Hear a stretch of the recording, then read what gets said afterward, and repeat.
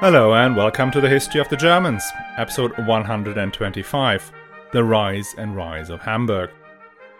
The last two episodes may have left you with a sense of gloom and foreboding about the great Hanseatic cities. But here is the counterintuitive fact.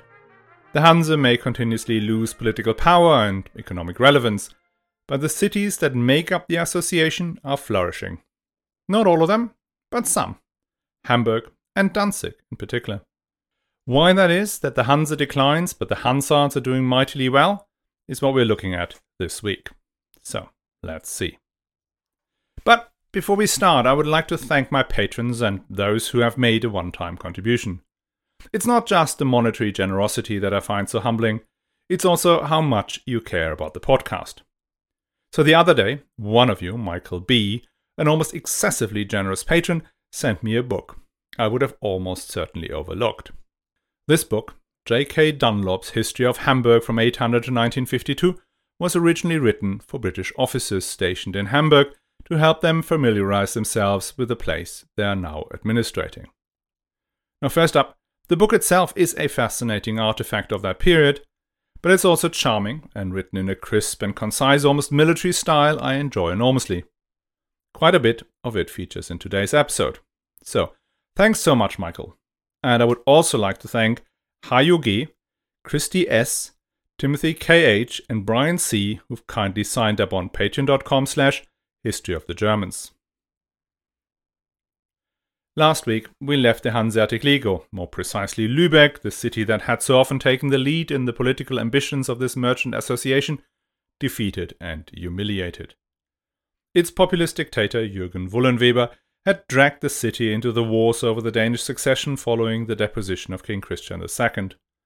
In that war, Wollenweber had pursued an impossible objective, forcing the Danes to close the Øresund to all Dutch shipping, something no Danish king could ever grant. Without the Øresund tolls, a Danish ruler would have been too weak to control his powerful aristocrats, who for centuries had not only chosen their king, but also deposed a few of them. After the defeat, the reconstituted Patrician Council of Lübeck quickly made peace with the King of Denmark, the Protestant Christian III. That wasn't quite the end, though. Emperor Charles V had another go, supporting another candidate for the Danish throne. That conflict lasted into 1544 and ended with a peace treaty giving the Dutch completely free access to the Øresund. Lübeck did not get involved in that war at all. Lübeck made one last attempt at military dominance of the Baltic during the Nordic 7 Years' War. It's sometimes also called the War of the Three Crowns.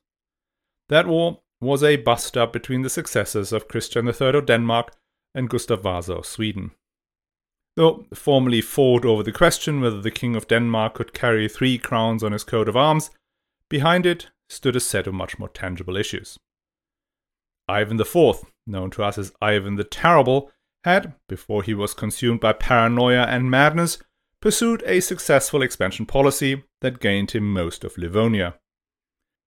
The Teutonic Knights, who used to rule the territory, were reduced to just Kurland, and its last Landmeister, Gotthard Kettler, dissolved the ancient order of the Livonian Sword Brothers and became Duke of Kurland as a vassal of the King of Poland. Ivan the Not Yet Terrible sponsored Narva as its new main entrepot for the Russian goods, like furs and beeswax. Narva had not been allowed to join the Hanse thanks to the opposition of Reval, modern-day Tallinn. Narva became a great success and the Lübeck merchants travelled there instead of going to Tallinn, where they had been subjected to protectionist rules for at least a century. At the same time, Tallinn now sought protection from the Russians and Lübeck under the mighty arm of Sweden. So that when war broke out between Sweden and Denmark, Sweden seized 32 Lübeck ships. Lübeck had to respond. It declared war on Sweden and tried to gather support amongst the other Hanse cities. But again, nobody followed suit, in part because Lübeck had supported the city of Narva over its fellow Hansards at Tallinn. Seems you cannot call for Hanseatic solidarity when you fail to live it first. Lübeck found itself again as isolated as it had been under Wollenweber. The city on the Trabe then doubled down. and it built the largest warship of its time, the Adler of Lübeck. 78 meters or 257 feet overall, 68 large cannons spread over 3 decks made it one of the earliest ships of the line. But it did not help. When the ship was commissioned in 1567, the naval war had already gone terribly badly for the city on the Trave. Its main fleet, including the flagship and the commanding Grand Admiral, had been lost in a storm off Gotland. So when the Adler was splashed, it could no longer be deployed successfully. So no shot was ever fired in anger. In 1570, the war was over. In the peace agreement, Lübeck got its trading privileges in Narva reconfirmed, but that turned out to be worth nothing. Because in the meantime, Ivan the Terrible had gone full-on mental, killing people on a near-industrial scale, which made it difficult for him to hold on to Livonia. Sweden conquered the province and took over Narva, at which point Lübeck merchants no longer held any special trading rights in commerce with what is slowly becoming Russia. That was also the last time Lübeck embarked on any kind of military adventure. Now, for the Hanse as a whole, the decline in the fortunes of Lübeck were a clear indication that the world had changed. They began to arrive at the correct analysis of why that was. Not the Dutch and English merchants were the problem, but the change in the political landscape. Other traders could count on the support of powerful states opening up trade routes and protecting their wares. The monarchs of England were sponsoring the merchant adventurers, who received patents to form the Muscovy Company, the Levant Company, and then most famously, the East India Company. The Dutch had the support of Charles V, and the Swedish, Danish, Norwegian, and Russian rulers had shaken off the monopolistic powers of the Hanse. What the Hanse cities knew they needed was a powerful sponsor. The natural sponsor of what used to be the Hanse of the merchants of the Holy Roman Empire, well, that would have been the emperor himself, Charles V, and then later his brother Ferdinand I. But both of them were Catholics, which made them suspicious, and they were far away, which made them ineffective. Denmark, on the other hand, was close, and its ruler was a Protestant, but having fought a war too many against Copenhagen made that impossible. Danzig kept proposing the Polish-Lithuanian Commonwealth, whose territory kept growing and growing. But that was a long shot for Cologne or Brunswick. So nothing came of this.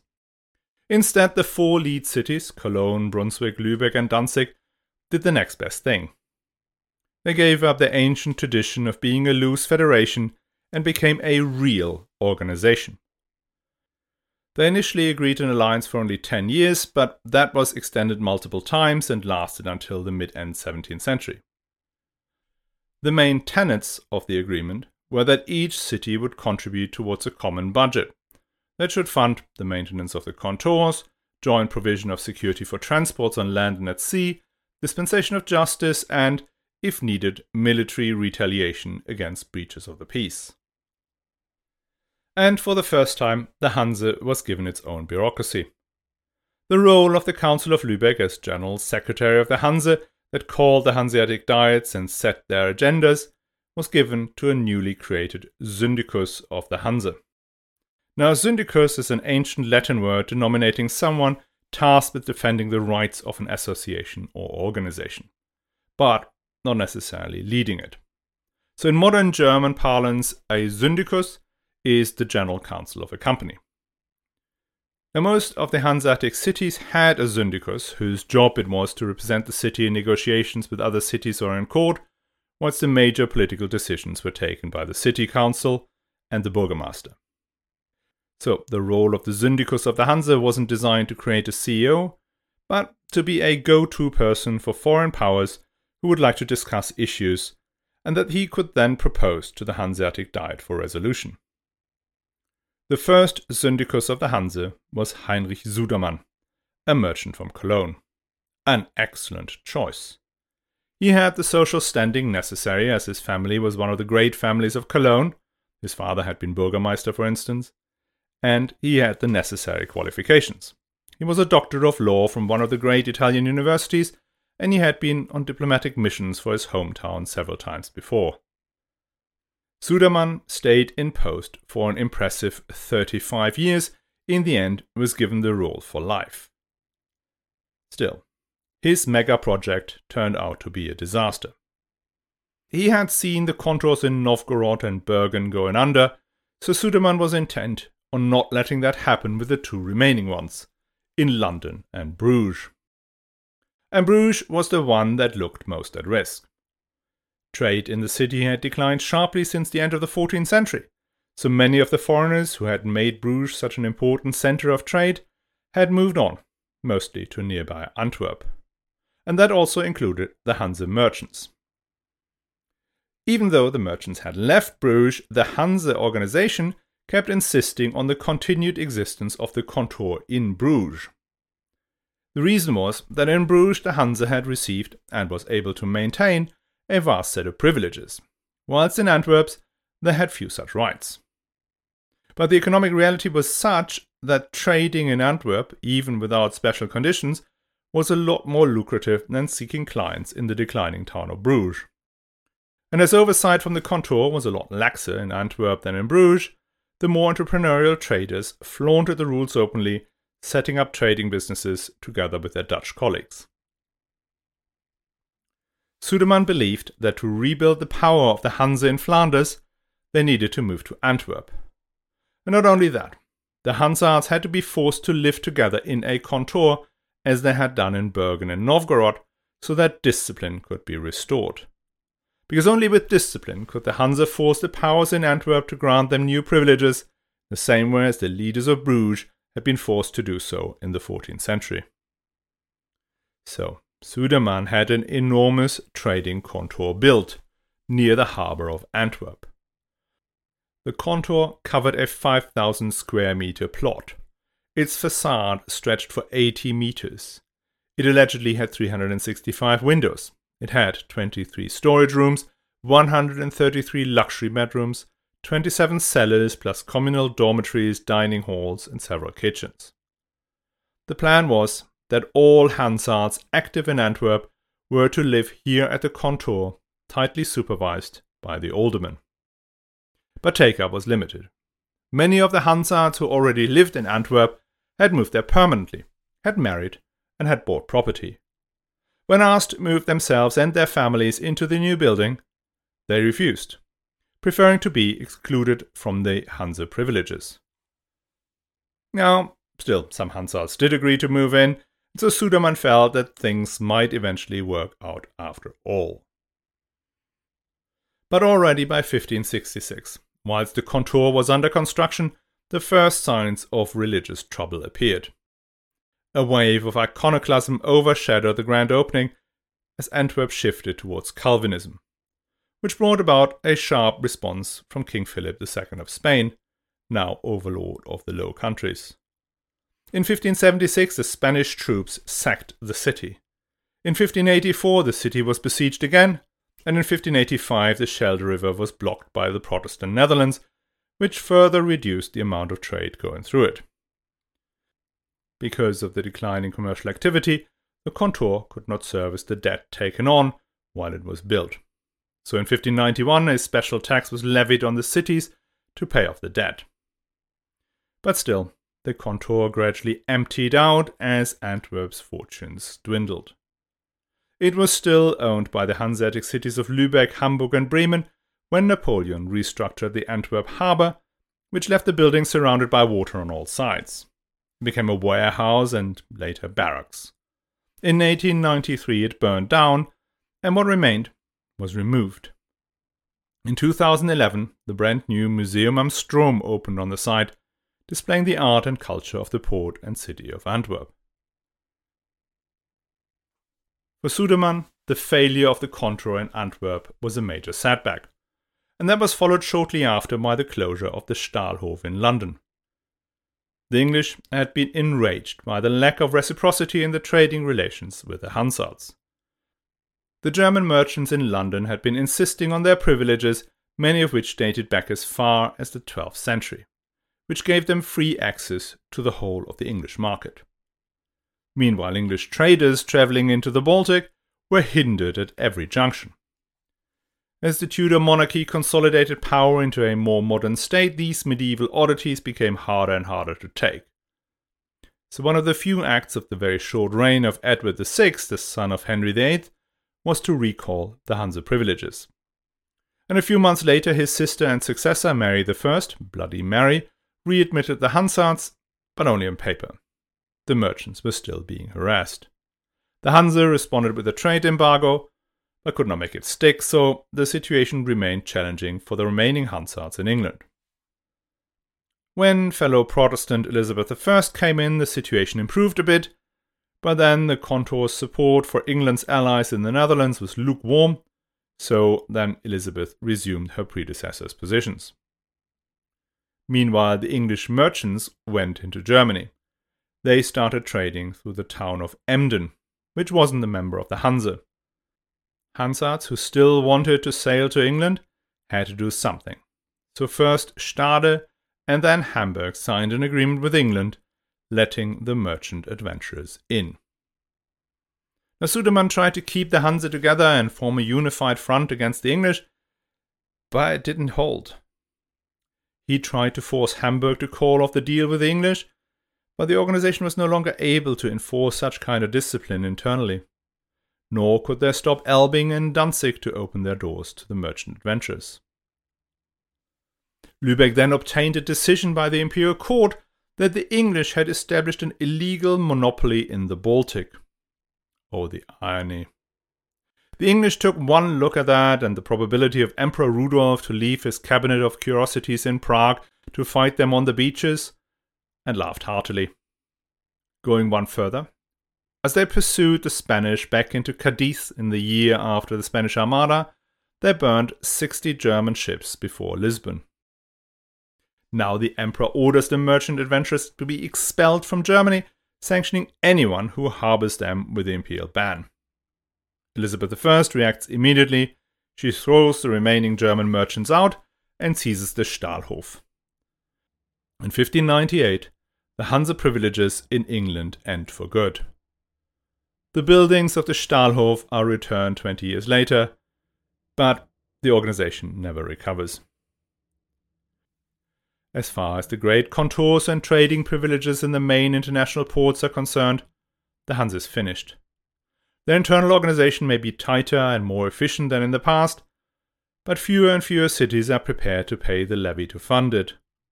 For what? There were few benefits when traveling abroad. And even when trading with other Hanse cities, they did no longer provide much preferential treatment to their fellow members. And as we go forward, the Hanse keeps shrinking, until the very last Hanseatic died in 1669. This all sounds terribly depressing, doesn't it? Lost wars, closed contours, aggressive Dutch and English competitors, dwindling finances. All these Hanse merchants must have been walking around with their heads in their hands bemoaning their lost fortunes. Right? Well, as it happened, they did not. Sure, the fall of the Hanseatic power in the Baltic is unlikely to have been something that cheered them up, but on the other hand, business was great. Not just great, but really, really great. And one of the reasons for that was the same reason that led to the fall of the Kontor in Antwerp and the loss of the Stahlhof. The 80 Years' War. The 80 Years' War, I know the 100 Years' War, I know the 30 Years' War. What was the 80 Years' War, you may ask? Well, that is if you are neither Dutch nor Belgian. In that latter case, you are very likely to know exactly what the 80 Years' War was. The fun thing about the 80 Years' War, nobody can agree when it actually started. One date could have been 1566, the Belden Storm, that iconoclastic uprising in Antwerp that interrupted the construction of Sudermann's Great Contour. It was definitely underway in 1572 when Dutch rebels against Spanish rule captured the undefended port of Den Briel in southern Holland. The 80 Years' War, no, the Dutch Revolt as it's called, was that long and arduous struggle of the Low Countries against the government of the Habsburg Netherlands. Habsburg rule had become unpopular to both Protestants and Catholics due to its push for centralization, the curtailing of the ancient privileges of the cities, and its demand for taxes. And on top of that, the local governors had become increasingly aggressive in trying to keep the Netherlands in the Catholic faith. But at the end of this war, at the end of the 80 years, the Low Countries were split up into the Spanish Netherlands, broadly speaking modern-day Belgium, and the Dutch Republic, which is modern-day Netherlands. The war breaks down into two phases. The first was from these unknown beginnings to a truce in 1609. That truce lasted 12 years. And then hostilities resumed and continued alongside or as part of the 30 Years' War, and ended in 1648 with the Peace of Westphalia. The 80 Years' War completely changed the structure of Northern European trade. The rebellious Dutch provinces fought a war for survival on two fronts. One was the military struggle and the other the economic struggle. Militarily, the Spanish just kept besieging one city after another. If they succeeded, they sacked them, most famously Antwerp in 1574. If they did not succeed, they devastated the surrounding territories. But irrespective of whether success or failure, the cities quite quickly returned back into rebellion. The Dutch side was gaining the upper hand roughly 30 years in, when Maurice of Orange reformed the army and created modern warfare. All that was great and heroic, but the foreign merchants who preferred not to be caught up in sieges or having their goods plundered by unpaid soldiers left Flanders. As the war continued, the Dutch cities need to rebuild by themselves, and so they tried to hit the enemy where it hurt most, in its wallet. An important part of the wealth of Habsburg Spain came from the spice trade that the Portuguese had opened up when they sailed round the Cape of Good Hope. And that is where the Dutch now directed their ships. The Spice Islands of Indonesia. And these are the beginnings of the Dutch East India Company, the first joint stock company in the world and a source of enormous incomes, making it the other reason why these few provinces on the edge of the sea could fend off the greatest empire Europe had seen since the fall of Rome. For our Hanseatic cities, this reset of the political environment was a huge boon. Both the Dutch and the Spanish had a near inexhaustible demand for things like wood, ash, tear, flax, metals and saltpeter to build their ships and cannons and to make sails and gunpowder. All of this could be got from the Hanseatic cities, in particular from Danzig. As a neutral party, Danzig could supply both sides, and it was now part of the Polish-Lithuanian Commonwealth, which stretched all the way from the Baltic almost to the Black Sea, encompassing some of the most fertile lands in Europe. Which gets us to the other great business, food. As the climate was hurtling towards the true depths of the Little Ice Age, grain became a hugely important commodity. And again, Danzig was in a pole position to supply the world with the wheat, rye and barley of Ukraine and Poland that came down the Vistula River. And what made it even more lucrative was that the Dutch were restrained from taking the grain much beyond their homeland. Grain that used to travel from Spain, Portugal and the Mediterranean on Dutch ships was now transported on ships from Hamburg, Lübeck and Danzig, because as neutrals they were allowed to enter these ports.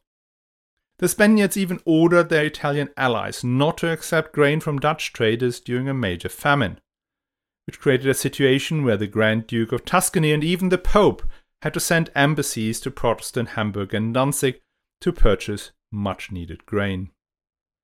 Trade with the Mediterranean increased rapidly throughout the late 16th and early 17th century, mainly bringing down again grain, but also metals and wood, and returning with wine, spices and luxury goods. The trade gained such an extent that Hamburg established an admiralty to protect their ships from North African pirates. They had to set up a special budget to buy the freedom of Hamburgers who had been enslaved on the Barbary coast. One such captured Hamburg captain converted and spent his life as a Muslim pirate called Murat. The good relations between Hamburg, Lübeck and Danzig with Spain and Portugal meant that they could sail even further, with several Hamburg merchants establishing trade with Brazil. The scale of this expansion of trade is truly impressive. In 1497, the earliest year we have a complete record, 795 ships passed through the Öresund. It stays around the 1,000 number for the first half of the 16th century, and then it rises quickly. During the period 1557 to 1569, the average was 3,280. By the 1590s, it's an increase to 5,036 journeys. And by the end of the century, it peaked at 6,673 ships passing through. That's more than 9 times the number of ships of a century earlier. Part of the increase in the number of journeys were advances in marine technology. The Dutch had invented a new type of ship, the Vloot, which could do 2 journeys from the Netherlands to the Baltic and back in 1 year. And then, these ships were much larger than they had been in the 15th century. So economically, the Hanse had grown at least factor 5 during this period of its political decline. What had also changed was the population of the Hanse cities. During the heyday of the Hanse in the 14th and 15th century, the cities were populated by merchants speaking Middle Low German. The cities were happy to take in people from other Hanseatic cities and give them citizens' rights, but they did not grant those rights to traders they regarded as foreigners. In particular, not the English, the Portuguese, and the Italians.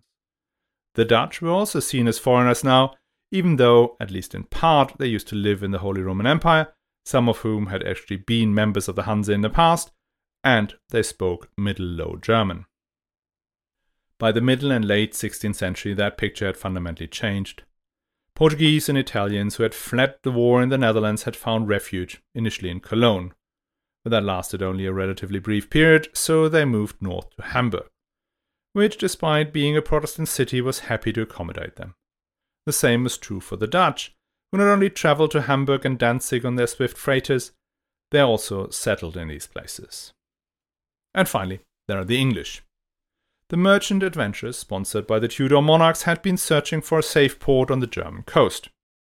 Emden had been their first base, but when the ancient port of Stade on the Elbe River allowed them in, they took the opportunity to get closer to the main waterways and roads south.